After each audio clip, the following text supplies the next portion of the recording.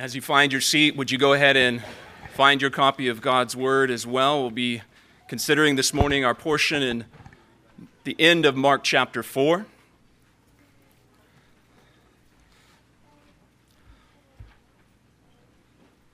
Mark chapter 4. I think we're okay, thank you. Mark chapter 4. We'll begin reading in verse 35, and this morning we'll move into chapter 5.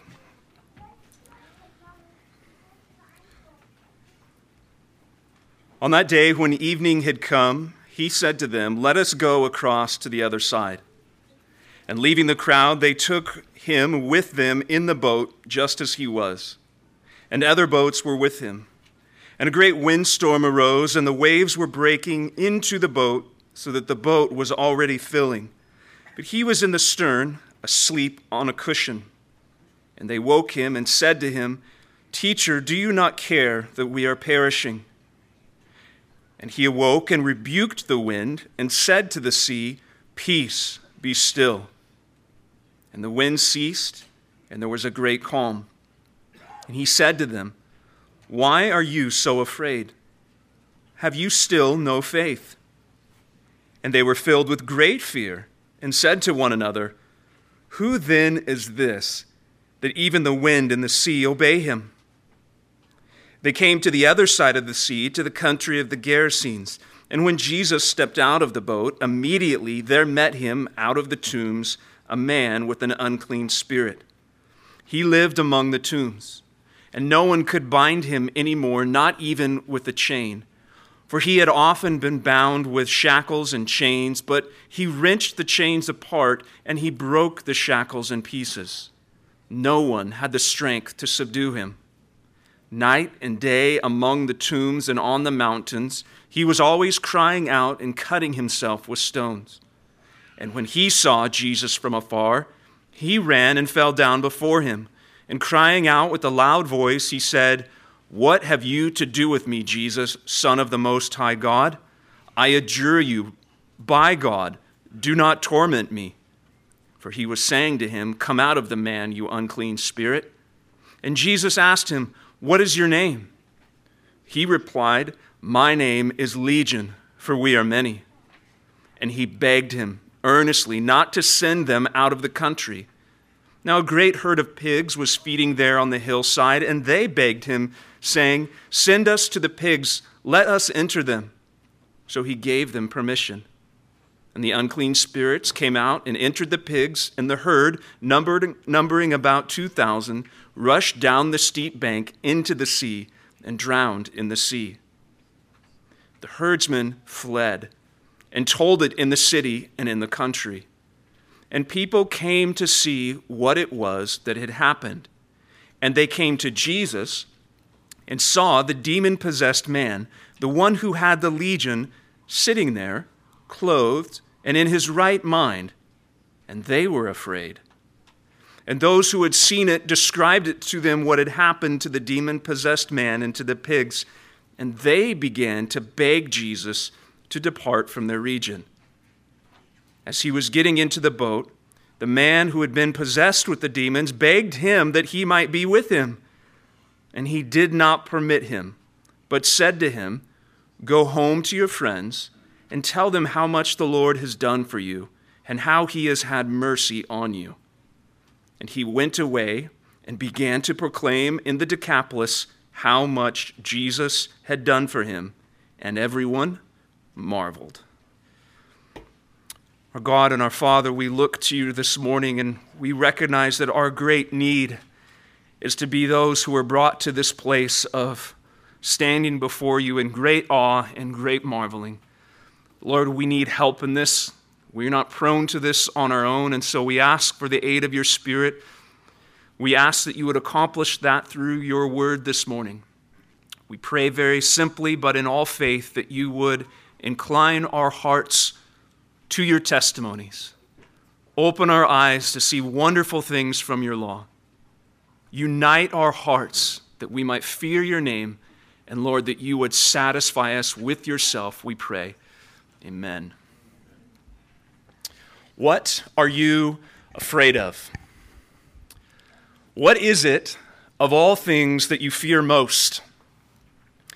Depending upon the particular survey that was taken and the results that you read, you will find that most people at the top of that list will either fear spiders, snakes, great heights, and of course the fear of public speaking often top those lists. But what about within those lists the fear of God? The teaching of Scripture consistently reinforces the necessity of us as His creation to fear the Lord. How many times in your Bible have you seen, read, heard, or perhaps even underlined the fear of the Lord? And what is said within those portions of Scripture? The fear of the Lord is the beginning of knowledge and wisdom. The fear of the Lord is to turn away from evil. The fear of the Lord is a fountain of life and prolongs life. The one who fears the Lord is to be praised, and we could go on, consider, and to meditate. And as this emphasis upon the fear of the Lord is before us, I bring this up because it is the thematic cord that ties this section of Mark's gospel together. In each of the four accounts that run through chapter 5, we are given this emphasis of fear, or specifically fearing God, and Mark pulls them together for our consideration. We read two of them this morning, but there's two more that follow. Notice back in your Bible, verse 41 of chapter 4, that just simply says, the disciples were filled with fear. And look down at verse 15 of chapter 5, where we read that the herdsmen and the townspeople were afraid. Skip ahead to verse 33 of chapter 5. For it's there in this account that we read that the woman with the discharge of blood comes with fear and trembling before Jesus. And then lastly, down in verse 35, Jesus counsels this father Jairus not to fear, but only to believe. Church, what are we to do with this emphasis upon fear? Perhaps even as a parent, you have counseled young children, say you do not need to be afraid. You do not need to fear. But what would the Bible counsel us to do? How should we be thinking about fear? How are we meant to understand the place of fearing the Lord alongside the mercy and the goodness of the Lord? Should I fear Him or should I not? We'll find out. These are some of these primary lessons that we are confronted with here in our text. Mark would have us to see not only the necessity of fearing God, but the absolute comfort that comes in fearing Him. And so what I want to do this morning is consider how this fear of God is unfolded before us through a lesson within a storm, and then through the liberation from an unclean spirit. There's a lesson within the storm and this liberation from an unclean spirit that will help us better understand the fear of the Lord. Look back at the end of chapter 4, where we're given this lesson in a storm. I think what is worthy of noting here is that one of these great displays of the sovereign wisdom of God is given to us in the gospel so often, how the Lord is doing more than one thing at a time. He tells them to get in the boat because He needs to get to the other side. He is going to meet this man from the tombs. But simultaneously, He's telling them to get in the boat because these men need to learn something along the way. And so we have this two paralleled purposes running side by side, and within it we're given this lesson. Notice the description of what's happening there as Mark sets it up for us in verses 35 through 38. The location, these men are on the Sea of Galilee. Sea of Galilee sits at about 700 feet below sea level, surrounded by various rolling hills and mountains, not unlike the territory and the climate around here in Folsom or Newcastle, rolling hills, and then this lake in the middle of it, 700 feet below sea level. But just 35 miles to the north sits Mount Hermon, which is at about just over 9,000 feet in elevation.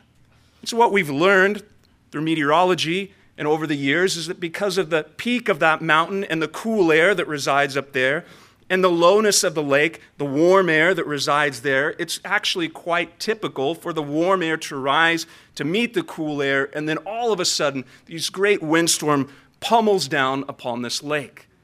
All that to say that these sort of windstorms were really quite common on the Sea of Galilee. And we're told that these men are in the middle of this lake, in the middle of this wind, in a boat. Now, don't think too highly of that statement. They were in a boat.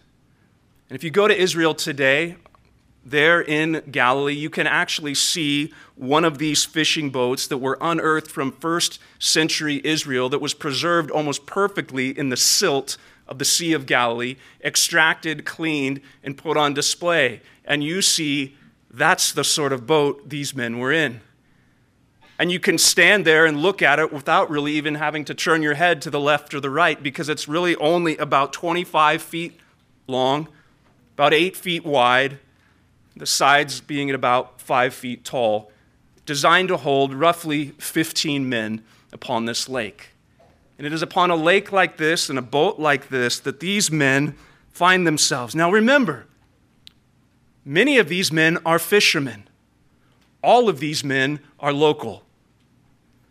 That would mean that the sort of scenario that they're in some ways, is not that obscure, especially for the fishermen. How many storms would they have found themselves upon this very lake in a boat almost identical to this? But Mark tells us this was not just a storm. He uses this word great. He says in verse 37, this was a great windstorm.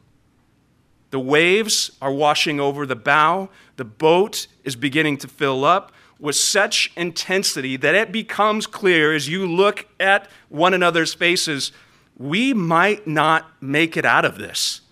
Have you ever been in a situation where the fulcrum pivots and you begin to realize this isn't just risky, this isn't just a little exciting, I might die here?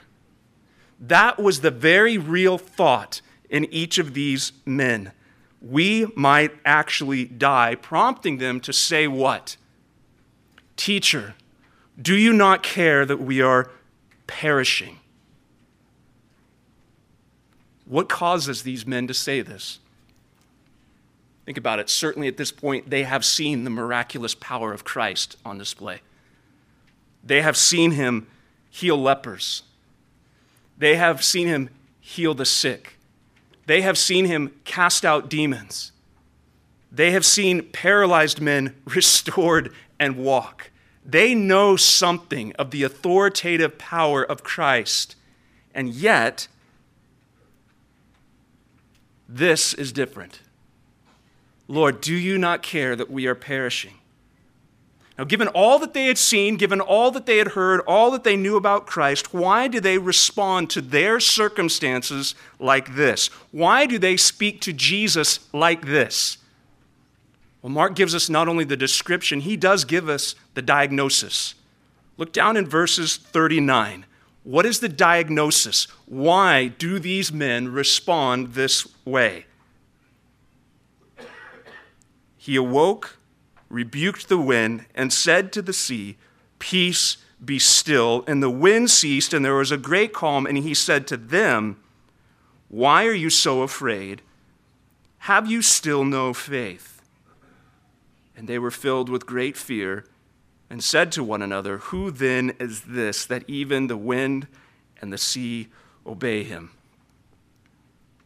Now, if you were an observer, say perhaps on the shore watching this all go down, you would conclude that the problem here is that these men are in a storm. And if you were one of the disciples in the boat, you would have concluded, no, our problem is that Jesus is asleep. But Jesus, according to him, concludes that the real problem is a lack of faith. Not the storm, not the fact that he's catching up on some sleep, but their lack of faith. The assumption of the disciples was this: Christ's inactivity reflected his lack of care for them. Verse 38. Obviously, they knew enough about Jesus to know that he could do something here. but he's doing nothing. They know something of his greatness after all that they've seen, but at this moment, what are they doubting? His goodness. Do you not care? That implies that you could do something. You could do something, but right now you're asleep and therefore you're doing nothing, and therefore, do you not care? Do you not care that we are perishing? What we've concluded, teacher, is that you're actually a callous teacher. You're indifferent to our circumstances. You're uncaring. You're uninvolved. You don't care that we're perishing. Wake up. Now, pause for a second. Do not overlook the arrogance of that statement. The creatures are rebuking the Creator. Don't lose sight of who is in this boat. The creatures are rebuking the Creator. The skilled fishermen, the hometown locals, are questioning the Eternal One who said, "Let there be light," and there was. These fishermen are questioning the Creator who separated the waters and created the wind.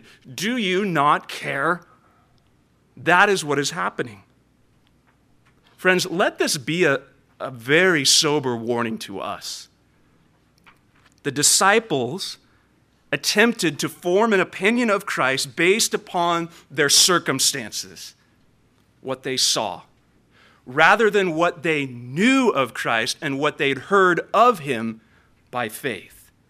They attempted to ascertain, to define who this Jesus is by looking at their circumstances first and then saying, therefore, he doesn't care.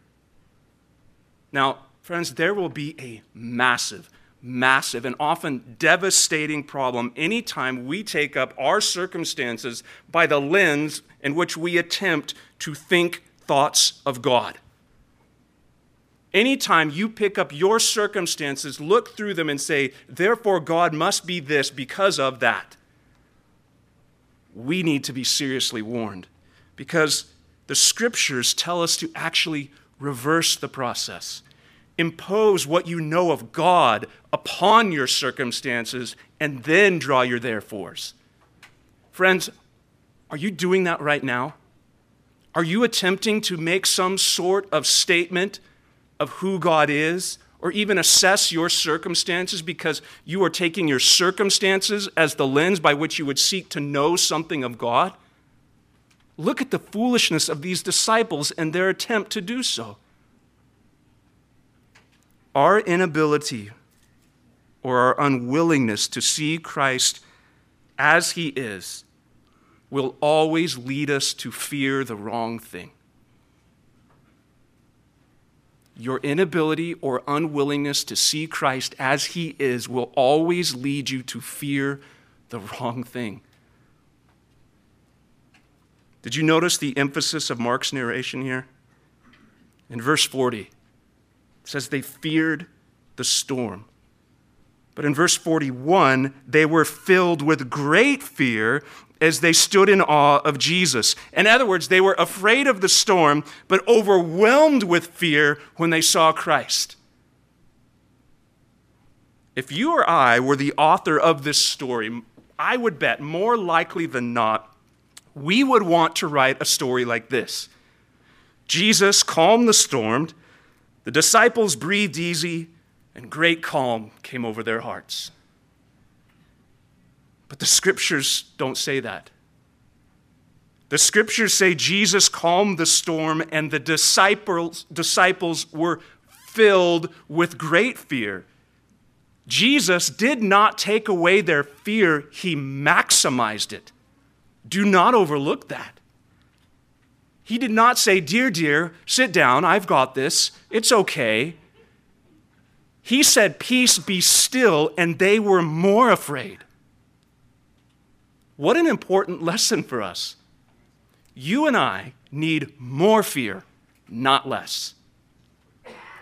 I need my fear of God maximized, not just my circumstances pacified. But how often is that exactly what we are pursuing God for?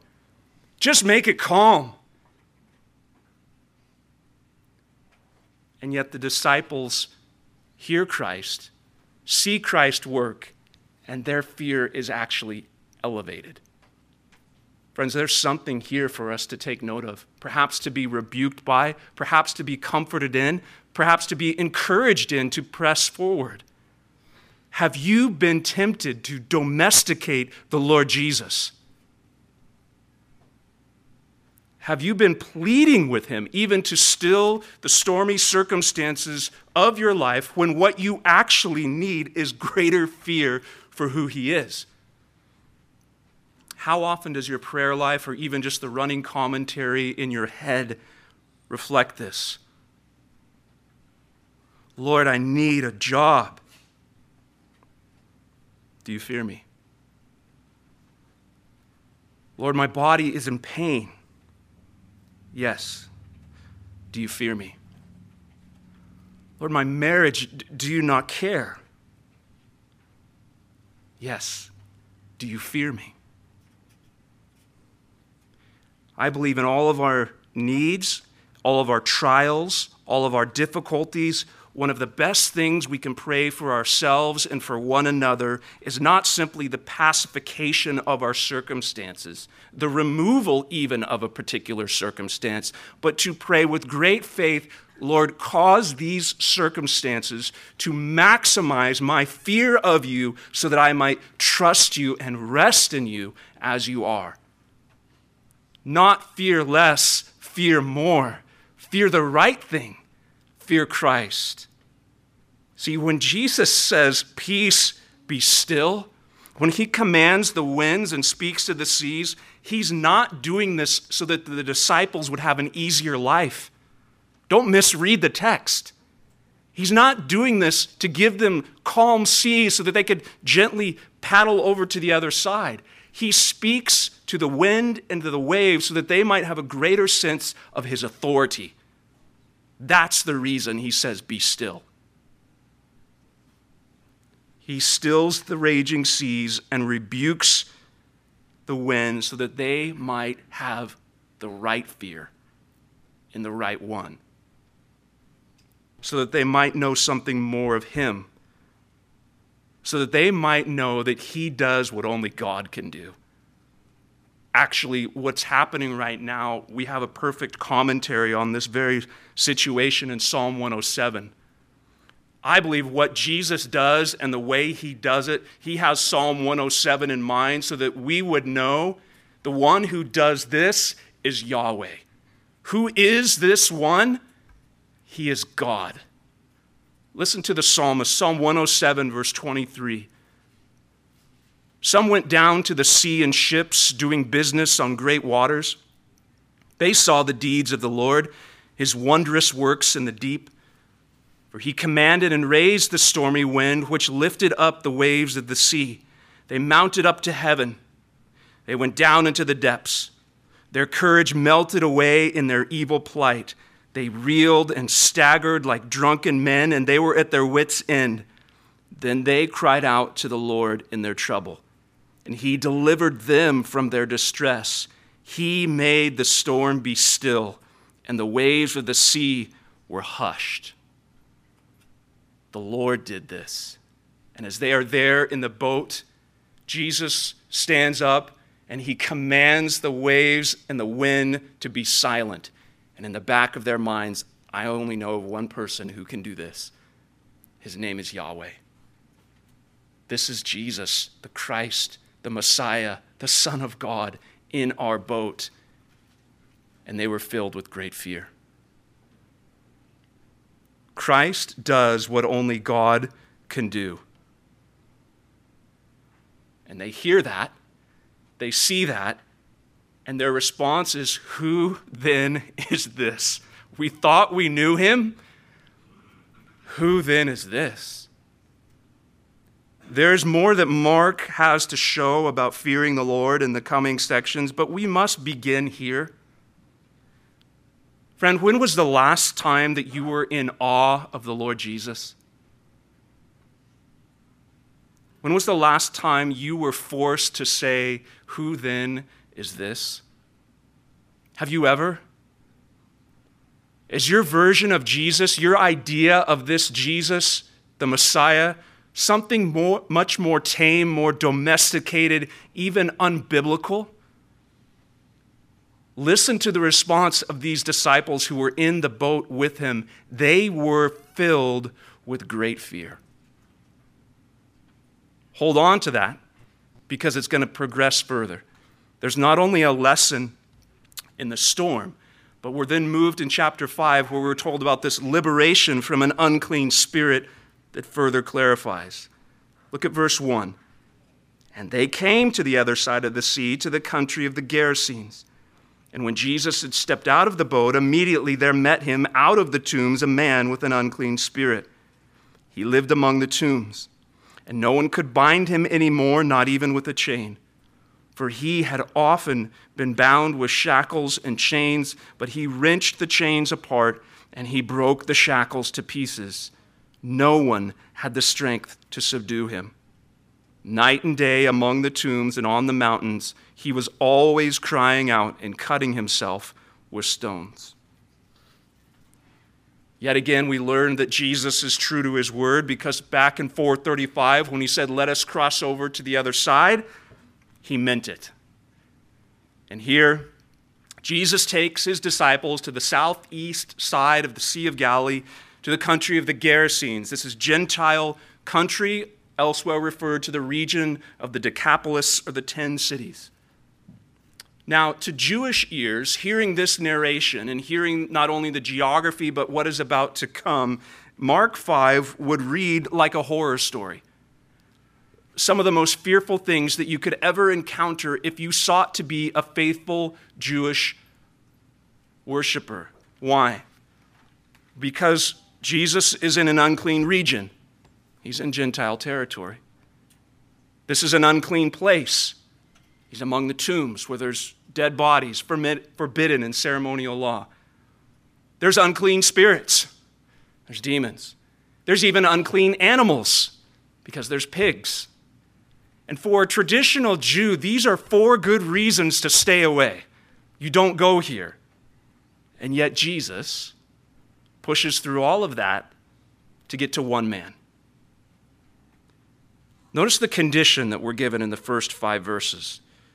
The description that Mark gives is perhaps the most graphic and intensely visual in all of his gospel. The story is told in such a way, friends, it's intended to be felt.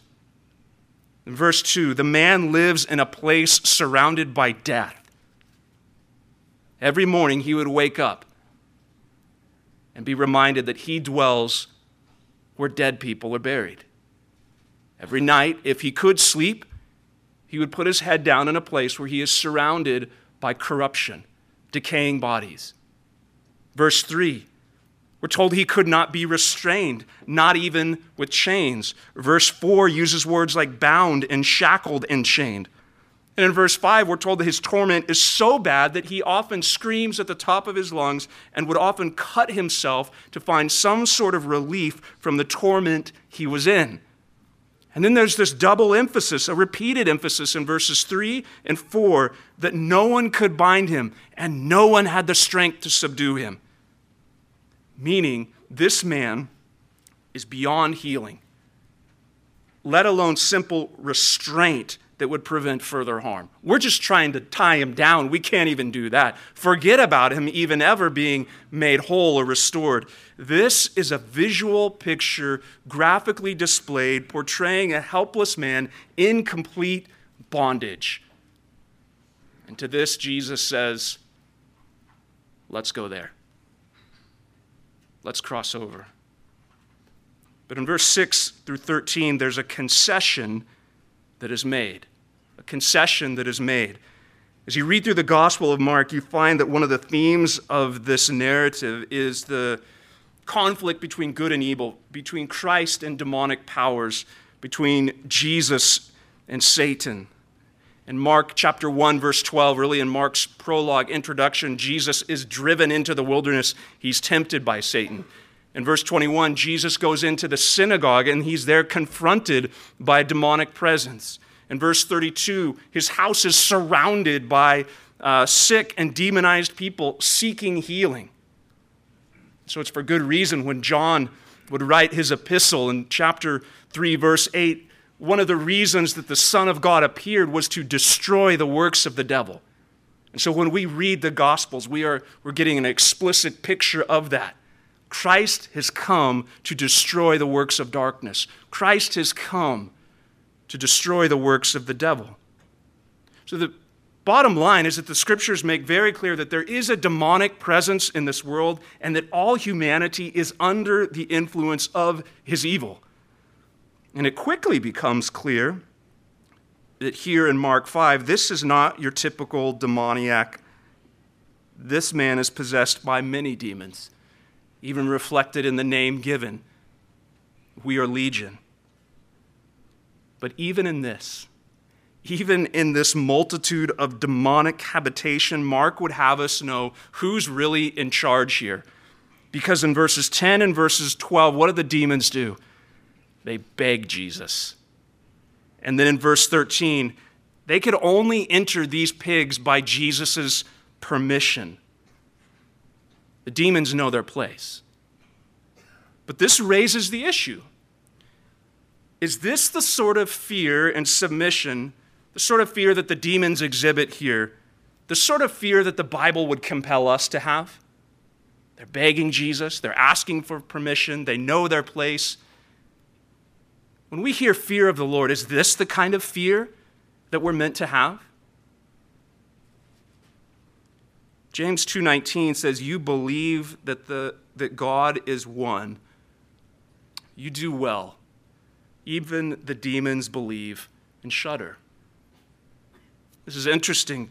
It reminds us that there is a sort of fear that could know who God is, even recognize the authority that God rightly has, even feel some sense of obligation to this divine being, yet wants nothing to do with him. Keep that in mind, because we're moving closer to understanding the sort of fear that the Bible commands us to have. That yes, the demons hear, yes, the demons believe, yes, they shudder, yes, they beg, yes, they ask for permission. But even in that fear is not the fear that we're compelled to have. Because it goes further when we see in verse 14 the concern of the people. We're given the condition of the man, the concession that's made, and then verses 14 through 18, we're told of the concern of the people. Notice, again, the emphasis upon the response of fear. The herdsmen fled and told in the city and in the country, and the people came out to see what it was that had happened. And they came to Jesus and saw the demon-possessed man, the one who had the legion, sitting there, clothed and in his right mind, and they were afraid. They responded in fear, but they want nothing to do with Jesus. The fear of Jesus and this restored man that's before them provoked them to beg Jesus to actually depart from their region. Think about this. They are more comfortable with the evil forces that take captive human beings and destroy animals than they are with the one who can cast them out. They can deal with this demon-possessed man and the wild man who lives in the tombs, cries out day and night, but they want to evict this Jesus and keep him on the other side of the sea. To be blunt, they are more at home with the power of Satan than the power of God. They consider Jesus to be more worrisome than a legion of demons. And this pitiful town becomes another example that Mark has given of the outsiders who see Jesus but really don't see who he is. They hear Jesus, but they're not hearing. Their hearts are hardened. What sort of fear is it that says, keep the demons but lose Jesus? We need to remember that not all fear of God is the sort of fear the Bible commands us to have. There are two kinds of fear. We could call one slavish fear, and we could call the other filial fear. Here's what we mean. Slavish fear sounds exactly like what it is, where a slave does what he's supposed to do out of the fear of punishment. It's the sort of fear that may see God for who he is in his authority and in his justice and his might, but has no mind of the mercy that's extended in Christ. No desire to trust in this mercy. It's a sort of fear that says, I'll toe the line, but just because I want my life to be okay, and I'm really kind of fearful of consequences.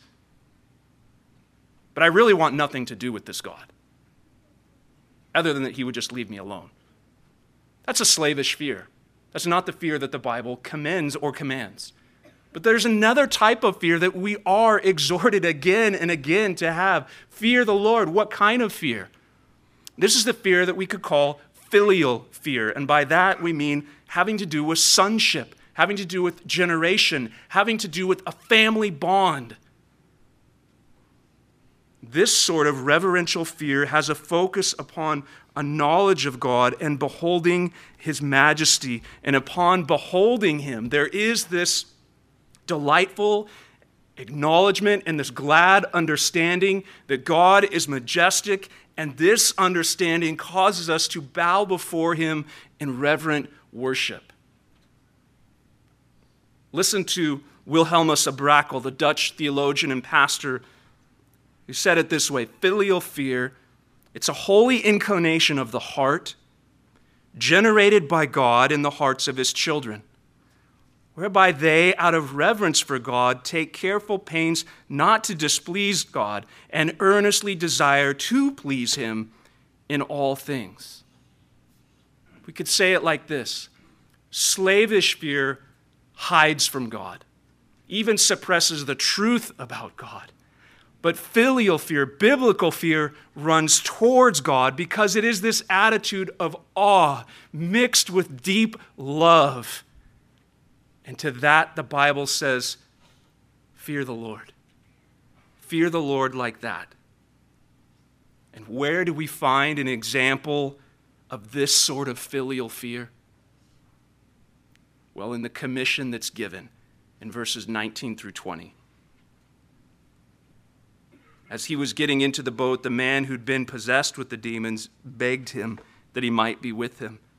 And he did not permit him, but said to him, "Go home to your friends and tell them how much the Lord has done for you and how he has had mercy on you." And he went away and began to proclaim in the Decapolis how much Jesus had done for him, and everyone marveled. And here we are given the sort of example, the sort of reverence, the sort of awe that the Bible commands us to have. This man displays the sort of reverential fear that is generated by God. It provokes him to draw near to Jesus. He desires to please him and even obey him. Now, is it any wonder that this man responds to Jesus in this way? It's only when we begin to experience mercy, when we experience forgiveness, when we experience the kindness of God towards sinners, that we respond in filial fear. Psalm 130, verse 3, "If you, O Lord, should mark iniquities, O Lord, who could stand?" God, if you began to mark all of my iniquities, who among us could stand? Do you know verse 4? "But with you there is forgiveness, that you may be feared." There is a wonderful connection between seeing the holiness, justice, might of God, seeing ourselves as rebellious sinners, experiencing the wonderful forgiveness given to us in Christ, and responding then with the fear of God. There is forgiveness with you, that you may be feared. How do we then get this sort of fear that we need? What we're saying is that it only comes by experiencing mercy.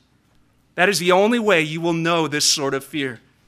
It only comes as you experience mercy.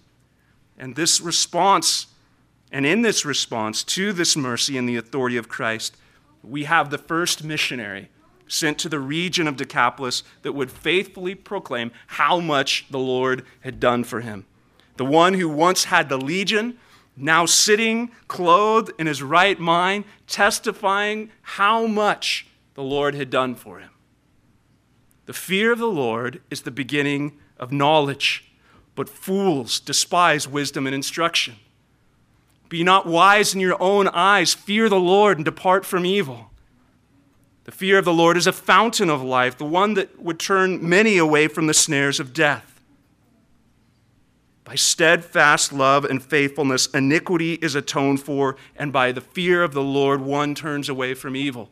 Friends, that's just a small sample from the book of Proverbs, reminding us of the goodness of the fear of the Lord and the necessity of the fear of the Lord. Is it no wonder then that the fear of the Lord is such a foundational theme within the teaching of Scripture, as this biblical fear is the necessary seedbed for the fruit of the gospel? The gospel bears fruit in the fear of the Lord. For without the fear of the Lord, let's be honest, the announcement of the gospel makes no sense. There's no urgency. There is no compulsion, neither for our need for repentance nor our assurance of forgiveness. If we do not have some sense of the fear of the Lord, the gospel is just some message, some suggestion, some philosophy, something that people trust in, but it's not good news. When I see myself as the creature and God as the sovereign creator, Paul's emphatic words on Mars Hill suddenly make sense. Do you remember what Paul preached? He looked upon the crowd before him and said, God commands all people everywhere to repent. He has fixed a day on which he will judge the world in righteousness. The only way God can command repentance is if he has the authority to do so and we have the necessity to do so. Our sin, our corruption, stands before his burning holiness and the wrath of God, and it is a fearful thing to fall into the hands of a living God. And in order for there to be good news, in order for the good news of forgiveness to settle down into our souls, and for the urgency of there to be felt that I must repent, we must have some sense of the grasp of the greatness of God's worth, and which is described as the fear of the Lord. Do you know something, anything of the overwhelming majesty of Christ? Friends, we must be like the disciples who are led to this point to say, who then is this? Who then is this? Is that a part of your testimony? Have you been brought to that place to where you are in awe, where you know something of God's majesty and holiness and justice, and you know something of the corruption of your own heart, and you hear of the mercy that's extended to sinners in Christ, and you say, who then is this?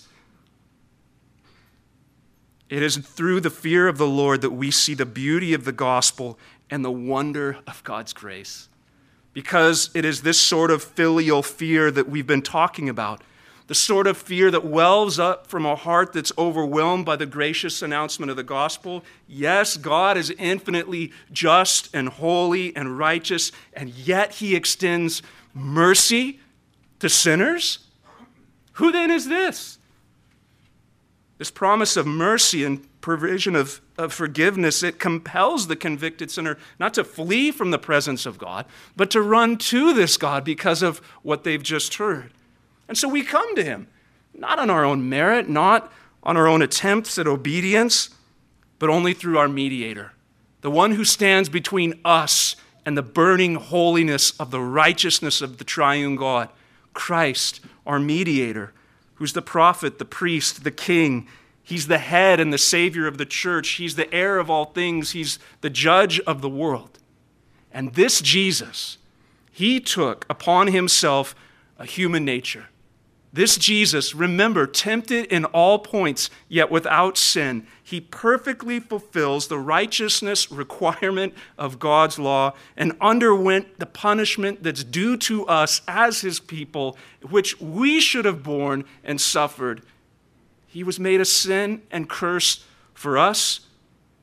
He was crucified. He was dead. He was buried. And on the third day, he rose again from the dead in the same body in which he suffered, which he ascended to heaven. Who then is this? We are the ones then, having heard and experienced that, who turn to our friends, to our co-workers, to our neighbors, to our children, and we say, let me tell you how much the Lord has done for me. Let me tell you how this great God has had mercy on me. That is what God does. That is who we are as his people. And that is how the fear of the Lord is most definitely the beginning of all wisdom. May the Lord continue to grow us in that fear, that his mercy might be displayed. Father, we look to you this morning, confessing our great need to know more of you, that how often we come to you asking you to just pacify our circumstances. And Lord, we thank you for in your kindness and wisdom for those many ways that you do not, but that you continue to show yourself in such a way that we might grow in fear of you. Lord, would you help us in that? Help us to grow in our creatureliness, you as our creator, trusting you to be all wise, all sufficient, most holy, most just, and full of mercy. Lord, help us. Reveal the true, the risen Christ to our eyes before us. Make him plain by your word and by your spirit, that you might lead us into our days and into our week in commitment and covenant with one another, that we might live as those who know something and are growing in our understanding of the fear of the Lord. And we are overwhelmed with not only your majesty, but also your mercy. Help us in this, we pray, that Christ may be seen as glorious, that you may continue to send out the goodness of this message to the surrounding regions, that many more might hear of the mercy that you have upon sinners, we pray. In Christ's name, amen.